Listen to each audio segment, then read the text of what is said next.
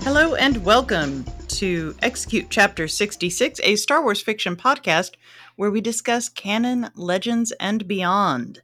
Tonight, it's Back to the High Republic with Path of Deceit by Tessa Gratton and Justina Ireland. My name is Beth Van Dusen, and with me as always are Ryan Schweck and Chad J. Shonk. Over to you first, Chad.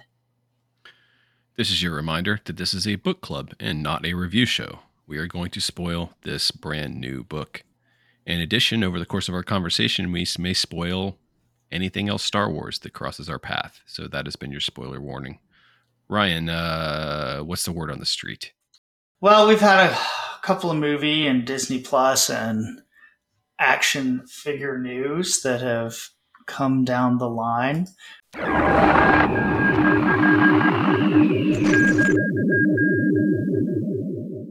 London Comic-Con followed up Hasbro PulseCon.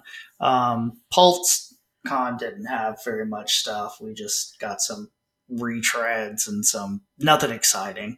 Like, I think the big reveal is they're re-releasing the Boba Fett figure they've released like 6 times. So, Awesome.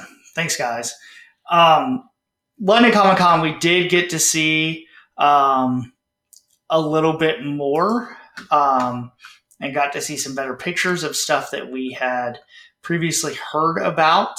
And so for the Black Series, they're continuing. We got the Scar Trooper. We are finally getting Mara Jade. She looks great. She's up for order right now.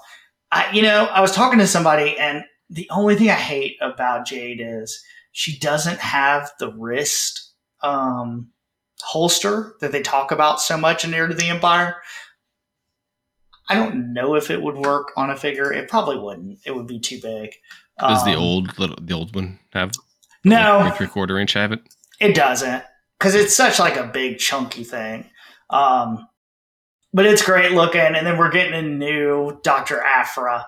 Aphra is one of the ones that on the secondary market goes for a lot of money. And she was kind of hard to find. And yes, she is, because that's why I bought the new one. Did you buy the new one? And I like the new one. She's different enough. She's got the trench coat. This one, her helmet and her goggles come off, which is a nice little touch. I ordered Aphra and Mara Jade. Yeah, or Mara Jade. I didn't order Aphra because I've got the other one. The other one's just very expensive. Yeah.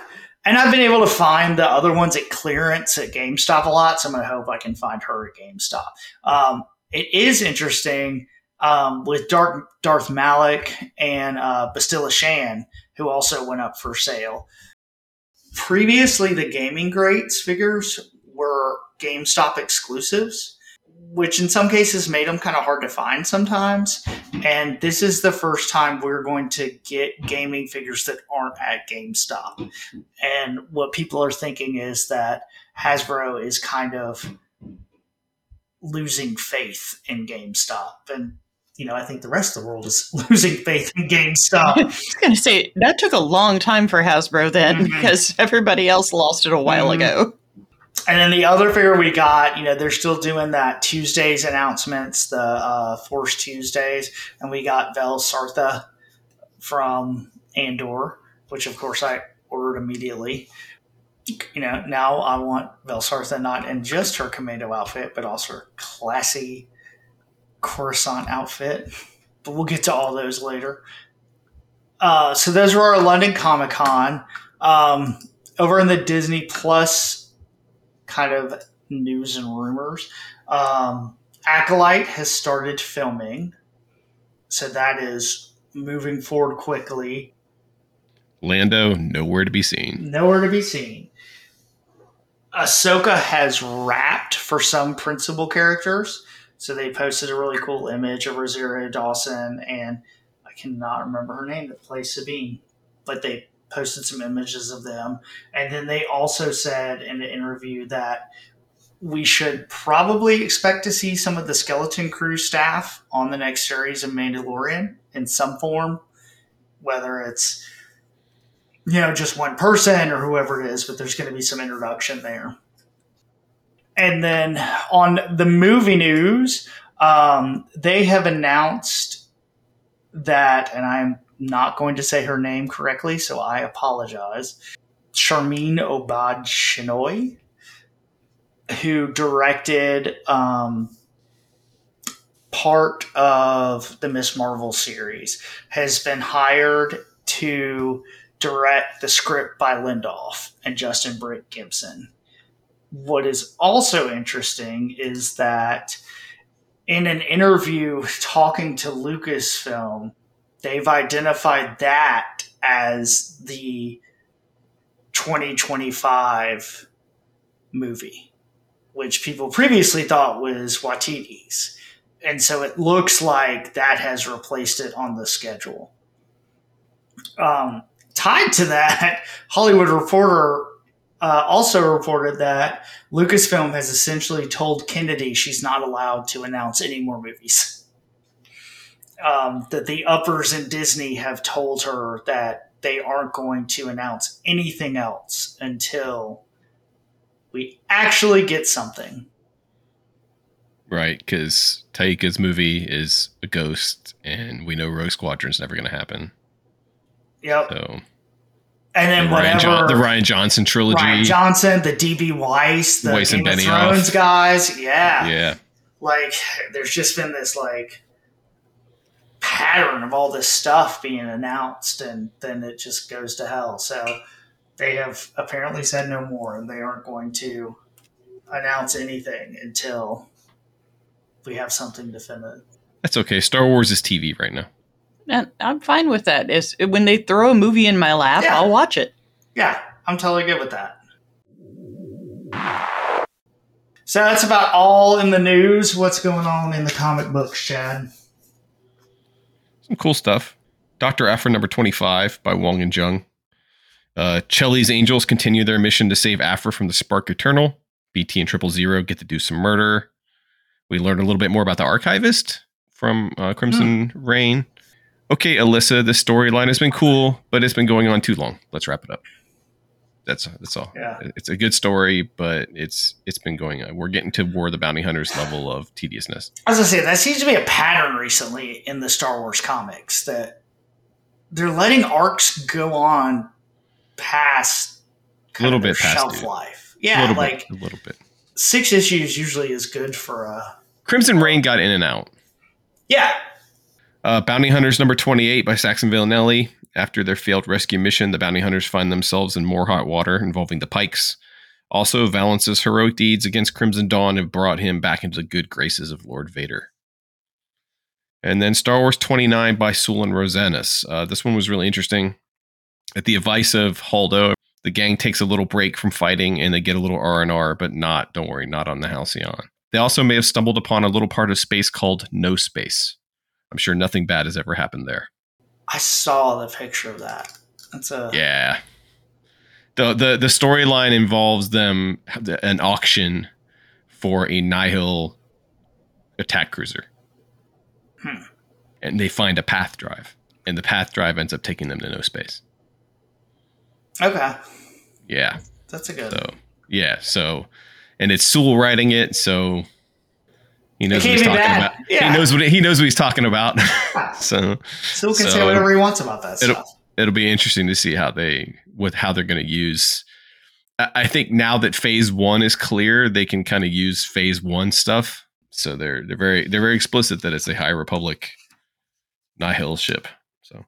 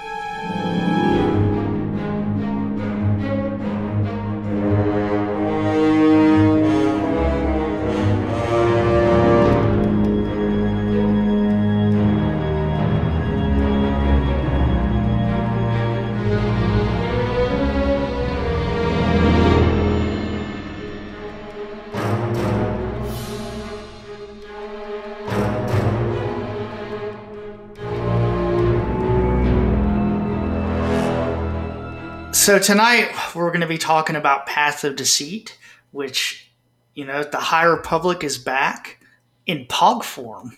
Every time I say something's back, It's got to be in I have POG to form. say it's got to be in POG form. Now, while POGs are not Force artifacts, although a Force-endued POG would be pretty awesome. Oh, it would beat all the Alf Pogs. Over the years, there have been quite a few objects and technology and things that have been used in stories to be, I guess, infused with the Force or give you powers in the Force and things like that. And Path of Deceit is no different. And so we thought we'd start tonight just by talking about a few Force objects, artifacts that have stuck out over the years. So, Chad, what was the first one you had on your list? So we know two things about Sith. One, they want to live forever. And two, they like their headgear. So the first thing that popped in my mind were the Sith masks. There's the Mask of Momin, the Mask of Exum Panchard that we read about in Shadow of the Sith. And then even, I think, Darth Nihilus' mask retains some of his personality.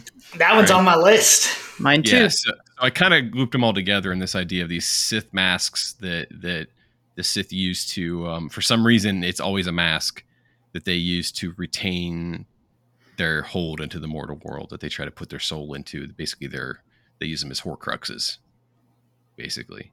But the Mask of Momin is the one that first popped into my head because of the comic book that it's in is one of my favorites. And we had just read we had just read Shadow of the Sith recently.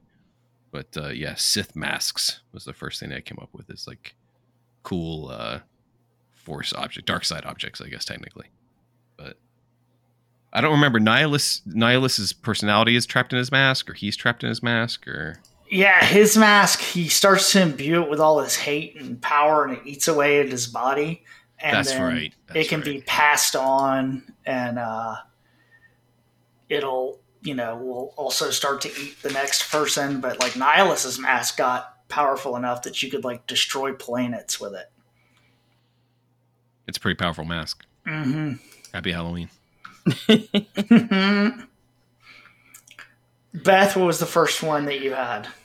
The first thing that came to mind, besides holocrons and all of that stuff that we've heard a lot of, was, and I can't even find the name of it right now, but the Sith temple that Irika Quell finds on random asteroid at the end of the Alphabet Squadron trilogy. Because you have to just become sad enough and angry enough that a temple opens and you get a badass starfighter for it. It wasn't it the starfighter that they kind of abandoned in the story? Yes. And then I think there was it appeared somewhere else, like there was a callback to it in a later book, but it was an earlier time. I think it might have even been a High Republic book. Regardless, it's a temple that you just have to have feelings around, I guess. And after you have enough feelings around it, it opens up and here's a free spaceship. There's prizes on the dark side. Exactly. Jedi don't give out prizes. It's like a claw machine for the Sith. Yeah, the Jedi aren't giving you prizes. Jedi just tell you not to enjoy shit. Yeah. Yeah, prizes are probably against the code, and some stuffy old master will tell you not to get attached to your sweet new prize you got. What a bunch of jerks. So, my first artifact is one that not a lot of people remember is a Force artifact, and actually appears in Return of the Jedi. And that is the Staff of Logray, also known as the Staff of Power. So Logray is walking around with that staff, and it turns out if a Force user holds it, it like greatly increases your Force ability. But if Logray doesn't hand it to you, it burns you and like throws you across the room. This was a course taken from the well-received Star Wars media, the Ewok cartoon. Get ready. I've got a few from the Ewok cartoon. I have to say, I was horrified when I just Googled if, there were things I was like, well, let me have some backups. Let me Google Force artifacts. Horrified to discover how many Wikipedia entries are from that Ewok cartoon. Oh, yeah. Horrified. Should we do an episode about the Ewok cartoon? Do you know who wrote the pilot to Ewoks? No. Paul Dini. Really? Creator of Batman the Animated Series. Or co-creator. Mm-hmm. That was one of his first gigs, was writing for Ewoks. Everybody's got to start somewhere. Yeah, I think he wrote a lot of episodes of it, but I know he wrote the pilot. It's very stark when you turn on the pilot for Ewoks, because it's really... I've watched the pilot to Ewoks multiple times because it's hard to get past the pilot. And because... So I've sat down to watch the show more than once, and I just can't get past the pilot. But every time that name comes, written by Paul Dini, comes up every time, so I always remember that. Chad, what's the next one on your list? One thing that popped into my head was the original Kyber crystal. Mm-hmm. Not what we think of Kyber crystals now, but how Lucas first envisioned it and how we saw it used in Splinter of the Mind's Eye. Just a crystal that when you put it in your pocket, it makes you stronger in the Force. In fact, it makes Luke capable of chopping Darth Vader's arm off and making him fall down a pit. Although, if I remember correctly, he just kind of falls down the pit on his own. So many Force artifacts are like the star in Super Mario Brothers. You get it and you touch it and you're invincible and you can do all this crazy stuff. Yeah. But forever, the Kyber crystal was a singular thing that was just this very, very powerful enhancer of the Force. If you go back to the original drafts of Star Wars and Lucas's original ideas and stuff, he mentions the Kyber crystal in all those things. And Splinter of the Mind's Eye was obviously done under his watch. Mm-hmm. But the original Kyber crystal and before it was something that before it was even in lightsabers, before it was mined, before any of this stuff, it was just a rock. Well, in these days we've learned if you walk around and act a little jaded and depressed and unsure of your path in the future, someone will give you a Kyber necklace to wear for a little while. I mean, they just have enough of that stuff to just throw to anybody. People they're just going to toss out into the universe. All right, Beth, what do you got next? Next, I think I will pull from a video game and go with the Astriums from Jedi Fallen Order. They were created by the Zeffo, which is a terrible species name. It sounds like Zeppo. I don't like it. I think if there was not such a thing as Zeppo, it wouldn't be a problem, but it is. But it is a key to the video game, and it's why you have to go to Dathomir. And Dathomir on that game. Dathomir was so hard in that game. Those stupid guys with the bows and arrows. Where is he? I don't know where he is, but I'm sure getting hit by a bow and arrow. Black Series figure coming out soon. Yeah, it's actually out. You can is it the Archer? GameStop exclusive. Yeah. Don't buy full price. Anyway, the Astriums were created by the Zeffo. They can be interacted with by Force users, and that is where Jedi Master Eno Cordova hid the holocron, which he somehow knew would come in handy later with a list of Force-sensitive children hidden all throughout the galaxy. So for my second one, I'm going to take it all the way back to the Ewok show. Not that far, but pretty close back. Taking it all the way back to Wizards of the Coast. Back in the day. And my second one is the Soul Saber. The Soul Saber was when Wizards of the Coast put out those books, the Children of Light saga. Yeah, they had a role-playing game. They had the role-playing game license for a certain amount of time after West End Games lost it. Mm-hmm. So the Soul Saber, it's your typical, dark side artifact like we talked about where you hold it and it makes you more powerful. But what's awesome about the Soul Saber is its sweet design. So it's a lightsaber hilt that has a dragon head coming out of the end of it. And out of the dragon's mouth comes a black, like, lightsaber-esque power that is pure dark side energy. It's an item so badass that the Force itself made a cocoon to hide it. It's the most metal Star Wars object ever. So yeah, the Soul Saber. And then what's awesome about the Soul Saber, the way that book ends, like, it's this whole book where they, like, go find it and they're attacked by, like, you know, all these people, and then they get it and they just take it to the Alliance. The end. Like, that's the whole book.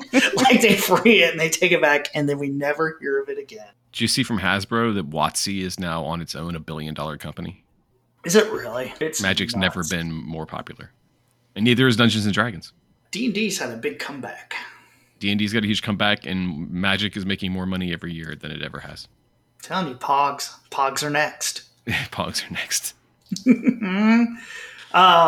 Who are we back to? Chad, what's your last one? I got one more. I got one from a video game. This one is just because of the name. The Lightsaber of the Black Bishop. Oh, that's a good one too. Otherwise known as Lord Corvax's lightsaber. This is from the Vader Immortal VR game. Lord Corvax is an important character in the history of Mustafar, and his lightsaber is just a super cool looking. And it's you use it in the game to destroy the Aeon engine, which is that game's thingamajigger that you need to blow up. It's mostly just a really cool ancient looking saber with this little kind of spindly hilt and everything. And but I've held it in my hands in VR, but still I've held it in my hands, and it's pretty cool to wield it. But come on, Lightsaber of the Black Bishop. It's like a Danzig album. All right, Beth, what you got for your last one? Well, I only picked this one because I thought the name was hysterical. I didn't know that the temple rocks left over on Tython were called the Force Henge. But I love it, and I'm here for it. So one of the greatest henges ever created. Nobody knows what a henge is.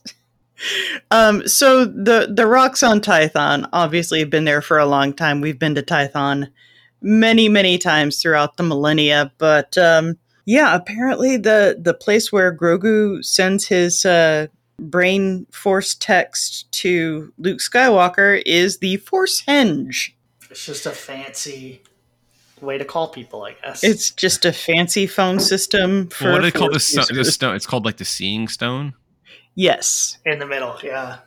Yes, but I guess around the Seeing Stone, that is the henge.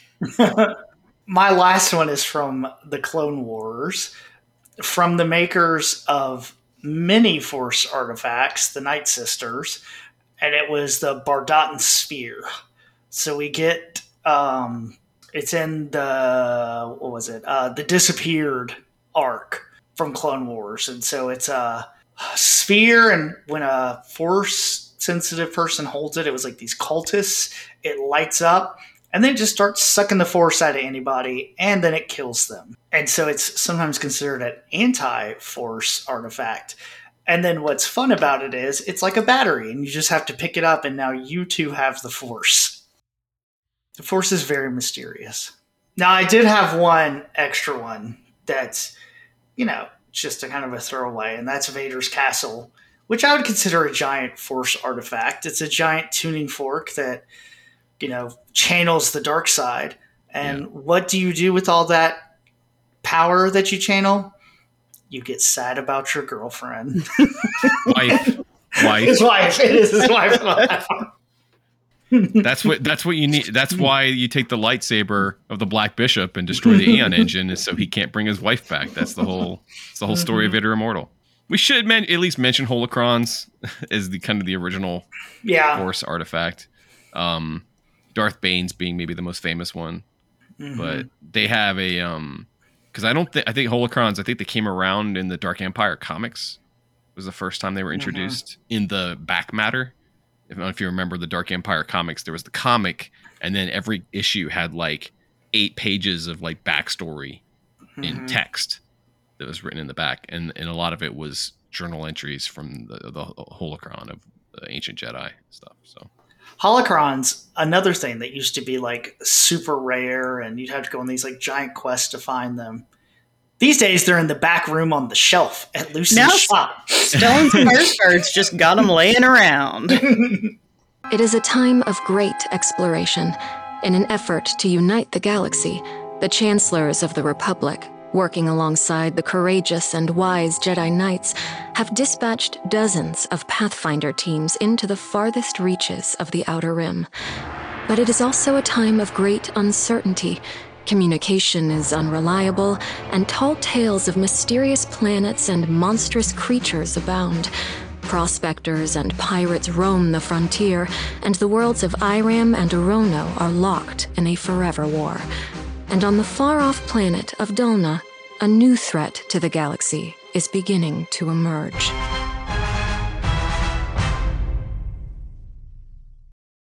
Set 150 years before the events of Light of the Jedi, Path of the Sea begins Phase 2 of the High Republic. New characters, new locations, new situations, except they're totally connected to the future events that we've already read about. On the planet Dulna, there's a cult called the Path of the Open Hand, who believe that the Force is not to be used or manipulated like the Jedi do, but to be set free and to be left alone. They also believe that when you use the Force for good, something bad will happen somewhere else. So basically, they believe in balance and karma, which doesn't seem so bad, right? They're led by the Mother, who in the audiobook sounds like Mr. Burns on that episode of The Simpsons where the X-Files shows up. I bring you peace. The Mother runs the commune of seemingly harmless cultists and claims to have visions from the Force that lead the way. Someday she and her people will leave Dulna on the currently under construction starship, the Gaze Electric, and spread the way of the Path across the stars. Marta Rowe is a member of the Path. She's a true believer, but yearns to be one of the children, that's with a capital C, who the Mother sends out into the galaxy as missionaries for the Path. Marta's cousin Yana is one of them, along with her girlfriend Kor, and we find out that what the children really do is find and steal Force artifacts, resorting to violence if necessary, all in the name of freeing these mystical items from captivity and setting the Force free. One such object is a little glowy orb thing that the Mother is obsessed with, but more on that at the end. Unfortunately named Padawan Kevmo Zink and his master Zala come to Dulna looking for stolen Jedi artifacts. After meeting members of the Path, they kind of instantly suspect them of being the culprits. Kevmo and Marta meet and immediately basically fall in love in a very teenagery, cringeworthy way, but can't see eye to eye on the Force. But that doesn't stop them from crushing super hard the entire book and even making out a few times. Yana Rowe, however, wants out of the Path because she really doesn't believe in it.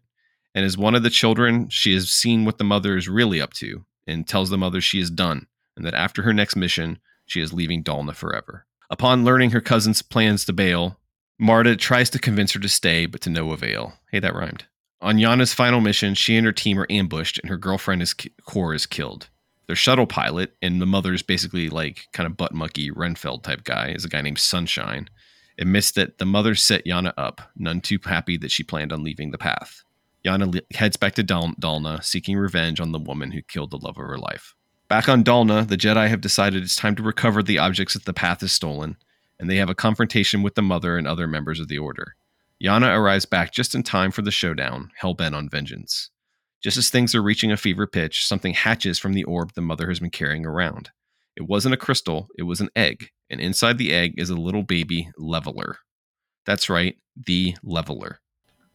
The strongest of all of the nameless, the Shrikarai, the eaters of the Force that cause so much chaos in Fallen Star, in the Fallen Star. It's the thing that kills Jedi, the leveler. It comes at Master Zala like a spider monkey and latches onto her, and soon she goes the way of Loden Greatstorm, and is turned into stone and then ash. Kevmo runs, but not after being infected by the monster, and he dies too slowly with Marta holding him. With the help of Mother, Marta realizes that the reason the two Jedi are dead is because of their manipulation of the Force, that bad karma finally caught up with them. She loved Kevmo and hates the Jedi for making him exploit the Force in a way that got him killed. She vows, along with the Mother and her new leveler, Sunshine says he knows where he can get more of them, to take down the Jedi for good. Yana joins them, but secretly still harbors resentment towards the Mother and plans on taking her out one day. Knowing that the Jedi will follow up on their missing comrades, the Path all board the Gaze Electric and take their cult out into the stars where they will, one can only assume, evolve into the Nihil, I wonder if Marta Rowe would have changed her mind if she knew eventually they'd be listening to Wreck Punk. Mm-hmm. So I didn't see the end coming. Did you? No. Yeah, I mean, I think my biggest thing with this book, and really all of Phase 2 starting, is, that was that question of how's it going to tie in? And so I thought we were going to get like subtle, building towards the mystery of how this connects to the Phase 1. Yeah, nope. It is. No, we're 5 tilt. pages in. You're 5 or 10 pages in, and you've heard the last name Rowe, and you've heard the words Gaze Electric. Mm-hmm. Yeah, and by the end, they've got the Rod of Seasons, and they've got the Leveler, and I was like, well, all right. This is a can't miss book. This isn't like the other YA books. I mean, the other YA books, you kind of had to read them too if you wanted the whole picture. But this is a big deal book.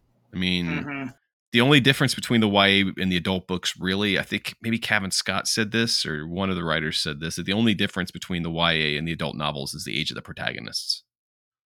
Might have been Justine Ireland that actually said that. And this is a can't miss book. Like there's a reason why this is the first book of this phase. Yeah. Well, and I do like that the YA books give Padawans something to do. Sometimes Like they do. Sometimes they do too much of it. We'll talk more about Kevmo, I'm sure. But the Padawans always have some stuff to do in a YA book, and they've got enough younglings to keep all the age groups going forever. But yeah, it just jumps right into it. It's not even subtle about it. So what about Kevmo? I mean, I like the fact that one of his defining characteristics is that he's a good flirter. He's the Jedi. What is it? The kids say DTF. But he's not, though. That's the thing. He actually has great restraint. He's just very charming. Yeah, and she uses it. She when they get to the planet, she's like, "Hey, Kevmo, why don't you go pal around town and find out what's going on?" Yeah, Zala knows what's up. Yeah. Yeah, he immediately bumps into some people from the path. Yeah, but he gets a lecture as soon as he gets a kiss. I mean, they don't just get a kiss; they make out at one point. Yeah, that's the other thing the YA books have that the adult books don't have as much. Is a lot more sexy time in the YA books. Their flirting got a little too CW at times. As someone who's watched his fair share and who still owns all of Dawson's Creek on DVD, it was still a little much at times with Kevmo and Marta. I did not expect Marta to be the one that came out of this hardcore, though. I thought that was really cool. Yeah, she kind of gets radicalized. Yeah. Like, she believes in all this Path of the Force stuff. Or she never stops believing it. Yeah. She just goes a little more hardcore there at the end. Well, yeah, and it makes sense. She doesn't like what the Jedi did to her beloved Kevmo. I mean, that's what it comes down to. I thought that was a really clever way to twist her character around. You think that, you think for a second, because of the two, you think Yana would be the one that would be kind of the problem, or the one that's a little more, because she's seen more of the galaxy and she's a little more wild and everything. But no, Marta's gonna be the problem. Well, I expected that Yana would bail and that Marta would be just kind of lost, but that I didn't see either of them coming. I didn't expect Yana to become the rebel and Marta to be the I'm a true believer and I'm gonna spread this word across the galaxy. Well, not just that, we're gonna take out the Jedi. She's the one that kind of vocalizes, no, the Jedi have to go. This is the seed of the hatred of the Jedi, because when the book starts, they don't hate the Jedi. They're distrustful of them, or they disagree with how they do things. But they don't hate them. But by the end of this book, they've decided they want to destroy the Jedi, which, seems to be a Rowe family trait. I liked the setup, or I guess the belief system of the Path of the Open Hand. Like, this idea that they thought. Are you ready to convert? I might be. They gave me some flowers. They gave them freely. They showed me their open hands, and I was like, all right, guys. No, I thought that was an interesting idea, that they don't like the Jedi because they take from the Force, and they believe that, like, it kind of turns that balance, that notion of the balance of the Force, it kind of goes along with it. Like, look, you can't be using the Force to push stuff around and play with flowers and there not be consequences somewhere else. It's like that, the butterfly flaps its wings thing.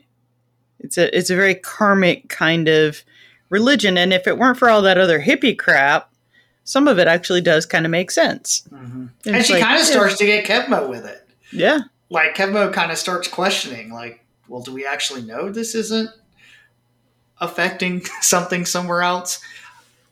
And I mean, I guess it's pretty offensive if, like, your religion is that the Force is, this great thing, and then Kevmo shows up and starts using what you believe in to do tricks to flirt with you.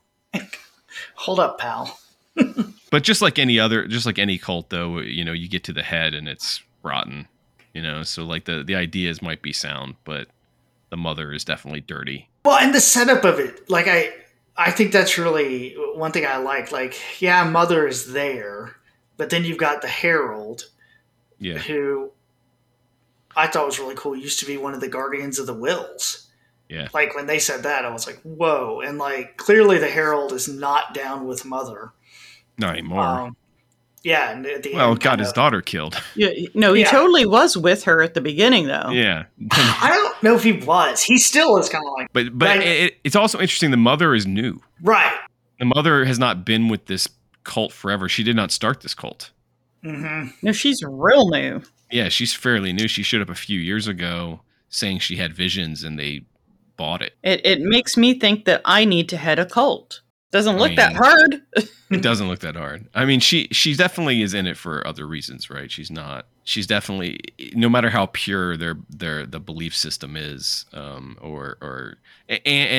what it looks like they're going to be doing in this phase of the High Republic, with the other books and the comics and what you're talking about with the young readers books, it looks like they're going to explore like the fact that the Force is more like God. Yeah. And that there are lots of different ways to worship the Force, to acknowledge the fact that the Force exists. This is not something we've ever seen. You're either like a Jedi or you're not a Jedi. But what they're presenting is a galaxy where if the Force is a real thing, and it makes sense. Like if you have proof that God exists, which the Jedi kind of do, you're going to get a lot of religions to spring out of that. Mm-hmm. I mean, imagine a world where it's proven, So, but it is interesting that we're going to get to see like all these different belief systems, and I wonder if the implication is those hang around or if they get extinguished somehow over time or they get absorbed into the Jedi. I don't exactly know, but I mean, something clearly goes bad on Jedha. Yeah, like, and I like this idea of the convergence. There's going to be a battle. Yeah, well, yeah. The battle for Jedha.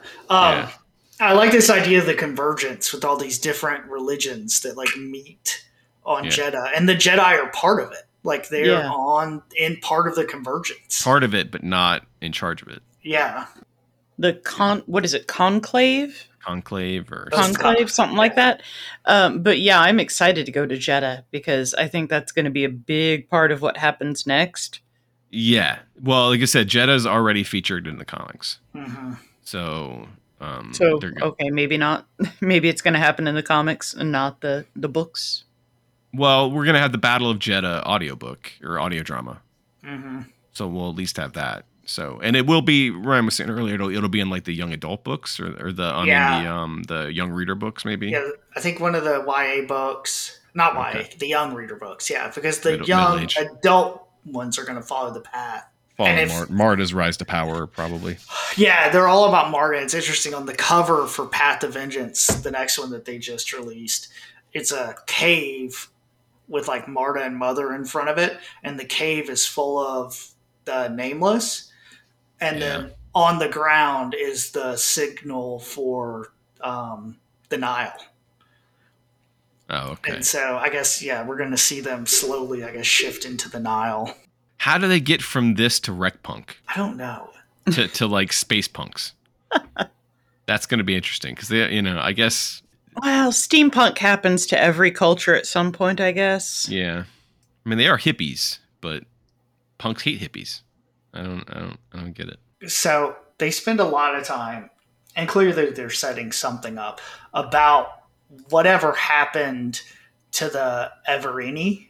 So Yana and Martero, whatever Or their their people. Yeah. They're people. Yeah. They keep talking about like people are scared of you. They know They're what very you untrustworthy. did. Yeah, they know what you did. Like you will never Yeah. be safe. Yeah. Like, they're a I race. don't know what you did. Mm-hmm. They're a race that's known in the galaxy as being untrustworthy or evil or something. And they're safe there because they're orphans and because everyone there accepts them. But yeah, they keep being warned if you go out into the galaxy, you're not going to be trusted.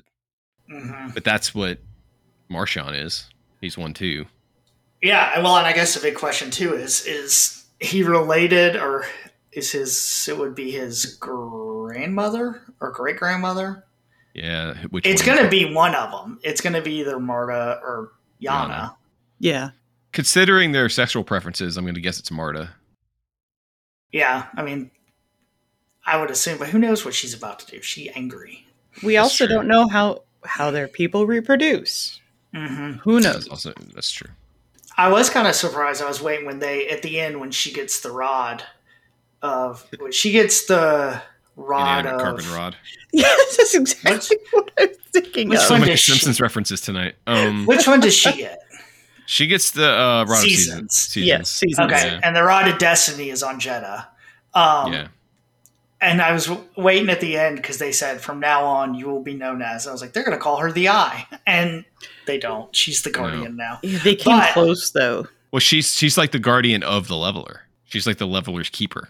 Yeah, and that's what keeps the Great Leveler her little pet.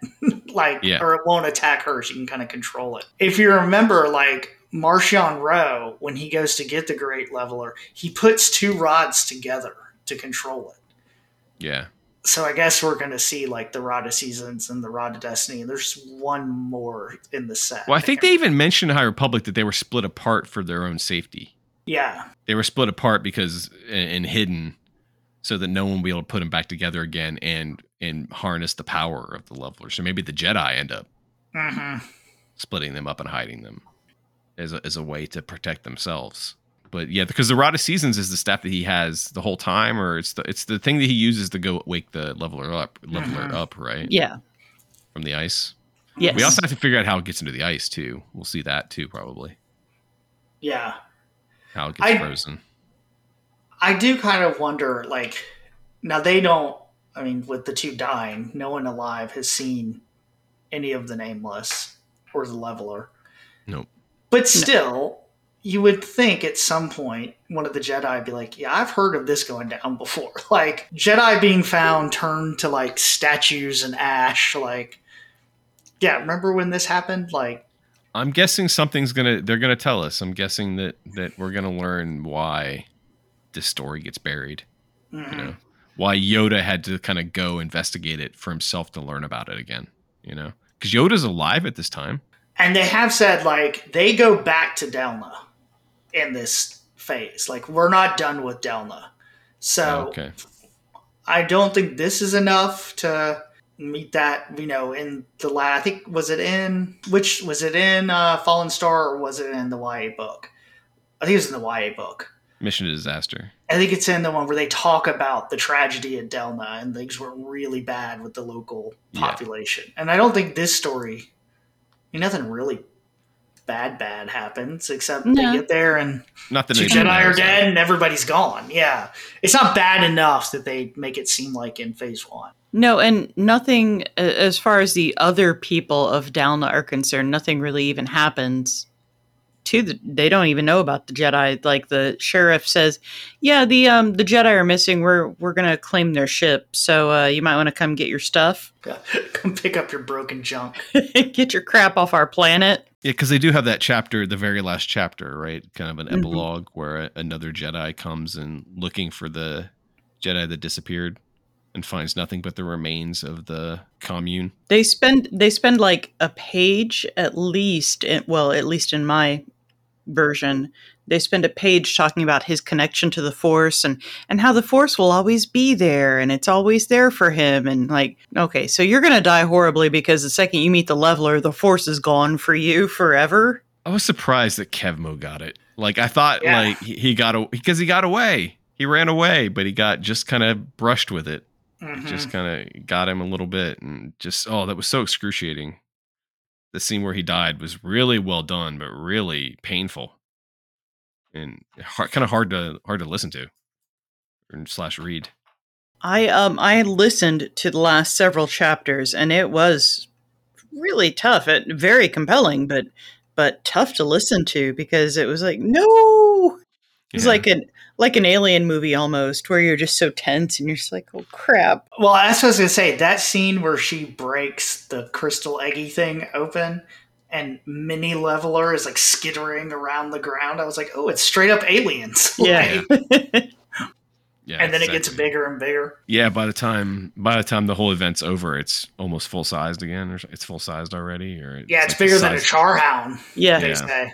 Yeah. Now what we can kind of assume, since there is this one leveler, that the leveler itself was not on the Starlight Beacon. Just a bunch of the nameless were. I don't think they sacrificed the leveler.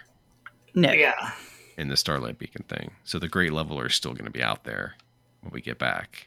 I think part of the story is going to be why the Jedi of 150 years from now don't know any of this.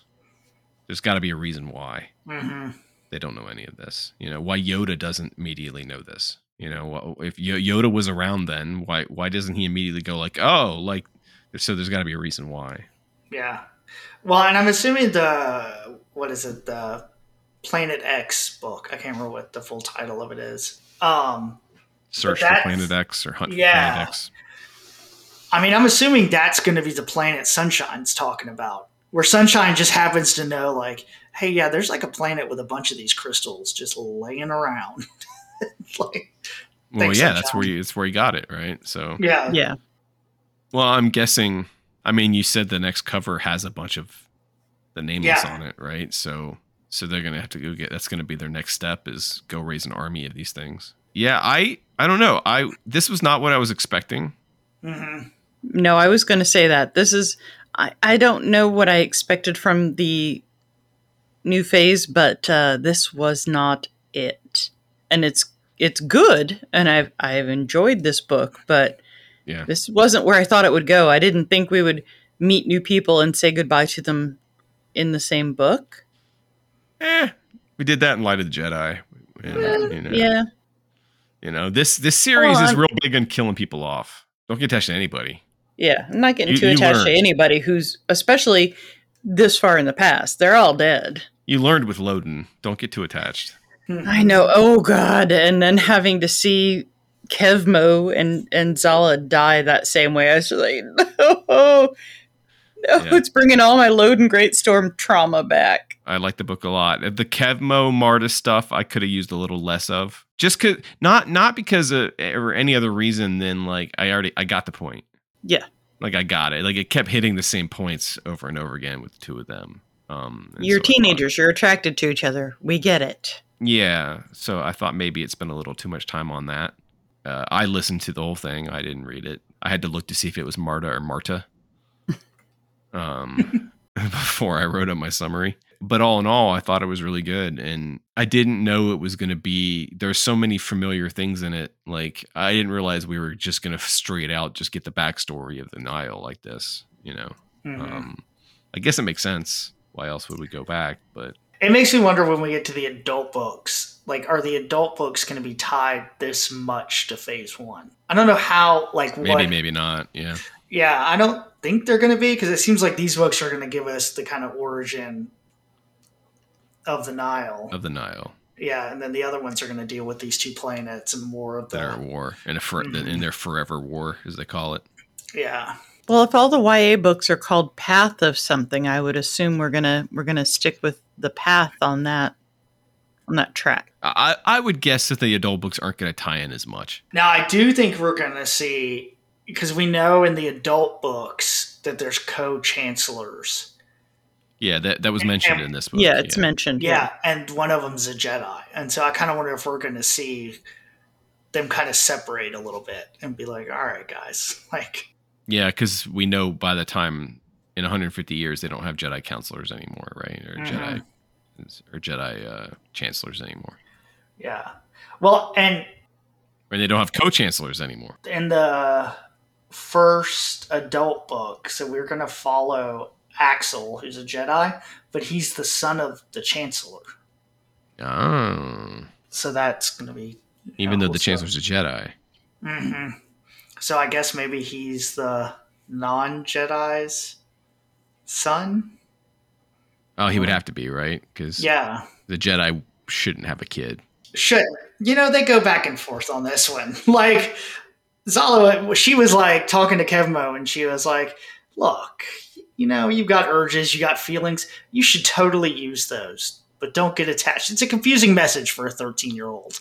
Yeah. Like, making out with Margaret is a dangerous game, as they point out many times with their sharp teeth. Like, yeah, because she's always like either kind of hiding her teeth or baring them, and the book does mention it quite a bit. Talks about her teeth a lot. They have sure, but they're just trying to. They're trying to They're trying to reinforce this idea that their race is feared. Right. Yeah, I think it's more about why she hides her teeth more than like, oh, she's got pointy teeth. That's scary. Now Yana, though, she like uses hers and like tells her to bite somebody at one point. Well, Yana's no joke. She's been out. I mean, she was trained by. I mean, it is interesting when the book starts that she already kind of knows the mother's, I guess, dirt. And I don't know if I call her dirty, but well, it's like all the children do. Well, except Core. Yeah. Core buys into it. But what's was it TV? Trees. Yeah. In the book, it's trees. Yeah. Yeah, like he knows it's all nonsense, and he's about to get out with he's having a kid, and yeah, I guess he's gonna teach his kid to throw knives. I don't know, he's always throwing knives. I mean, he's the one that kills somebody on their first mission, right? Yeah, pretty nonchalantly too. It's like the dock master, and he's like, "Hey, come out here and show me this," and then he stabs him and comes back in with blood on him. The children are all in on it. It seems like, because Yana wants to get her cut. You don't go looking for a cut of charity if you're not a lot dirty. I don't know if Yana, in the end, like Yana's sticking with it. Like, I get she realizes she can't take Mother out that fast, but she kind of like seems to go along with it a little quick. Like, it's a weird shift at the end. I mean, I guess she reads the room and sees scary. I think it's her reading the room. Yeah, but she still has an ally. Is what she has the Herald as an ally. So I think over the next books we're going to see not just Marta in the evolution into the Nihil and the use of the Nameless and all this stuff. We're not just going to see that. I think we're also going to be following the Yana and the Herald story. Yeah, of trying to usurp, trying to stop it, basically. I want to see a drawing or a picture of the Herald, because he's a Nautolan. He's a Nautolan, but he has all his tentacles, or whatever they're called, cut off. So he's like, he has basically, and has those like scars on his head. Some sort of accident or injury. Apparently, the Guardians of the Wills. Or punishment. Get up to some business. Yeah. I want to see, too, I want to know about No Space and how they find it. Like, and they talk about the Gaze Electric isn't finished yet. Maybe that's where Planet X is. Maybe. Because doesn't Sunshine talk about like a place he knows of that he wants to retire to, or somewhere that no one else knows where it is? His secret path. His secret path. Maybe that's No Space. Yeah, that's why he killed that Santeca guy. Oh, I know another one too I want to know about. So they mentioned a few times that they have a rich benefactor. Yes, many. Yes. Somebody is like financing this whole thing. They have several benefactors, supposedly. Or is it all the front that the mother uses to make excuses for where they get their money from? Where do they get their money from? They mentioned one guy's name a few times. There's like one character starts with an R. I can't remember what it was. If Yana's trying to get a cut of something, they're stealing stuff and selling it. Because otherwise there's no cut for Yana to get. Right. So is it that they have a bunch of benefactors, or is it that they have money that just appears because the children are out stealing it? They're out stealing stuff and selling it, or when they steal these artifacts, they're stealing money as well. There's at least one benefactor, but the mother says that they have many benefactors. So do they have more than one, or is it just this one guy and then the rest of it they steal? Not that I necessarily want this, but it would make sense if that's how you kind of make the Sith from the background. That whoever the Sith Lord is at this time is kind of paying these people to collect the Force artifacts to get them out of the way. That'd be interesting. Yeah. It was just one of like two guys, whatever two or the two Sith at the current moment. That this is part of their kind of machinations of setting up the Jedi on the long con, and then we get finally to the Acolyte where you find out like, yep, Sith Master behind all this stuff. Yeah, that wouldn't be terrible. So Ryan, what are we going to do next time? Next episode, we are going to detour from the readings and take it over to Disney Plus with Tales of the Jedi. So we'll get our 6 episodes of Qui-Gon and Dooku and Ahsoka. And Baby Ahsoka. Baby Ahsoka. I have heard Plo Koon is in it. He kind of has to be, doesn't he? He sure does. And Liam Neeson is voicing Qui-Gon, which is always exciting. Look, you can only get the Taken money so long. Can't believe they couldn't get Christopher Lee. Go ahead, Beth. All right. Well, thank you guys, and thank you all for joining us. We will talk to you all soon.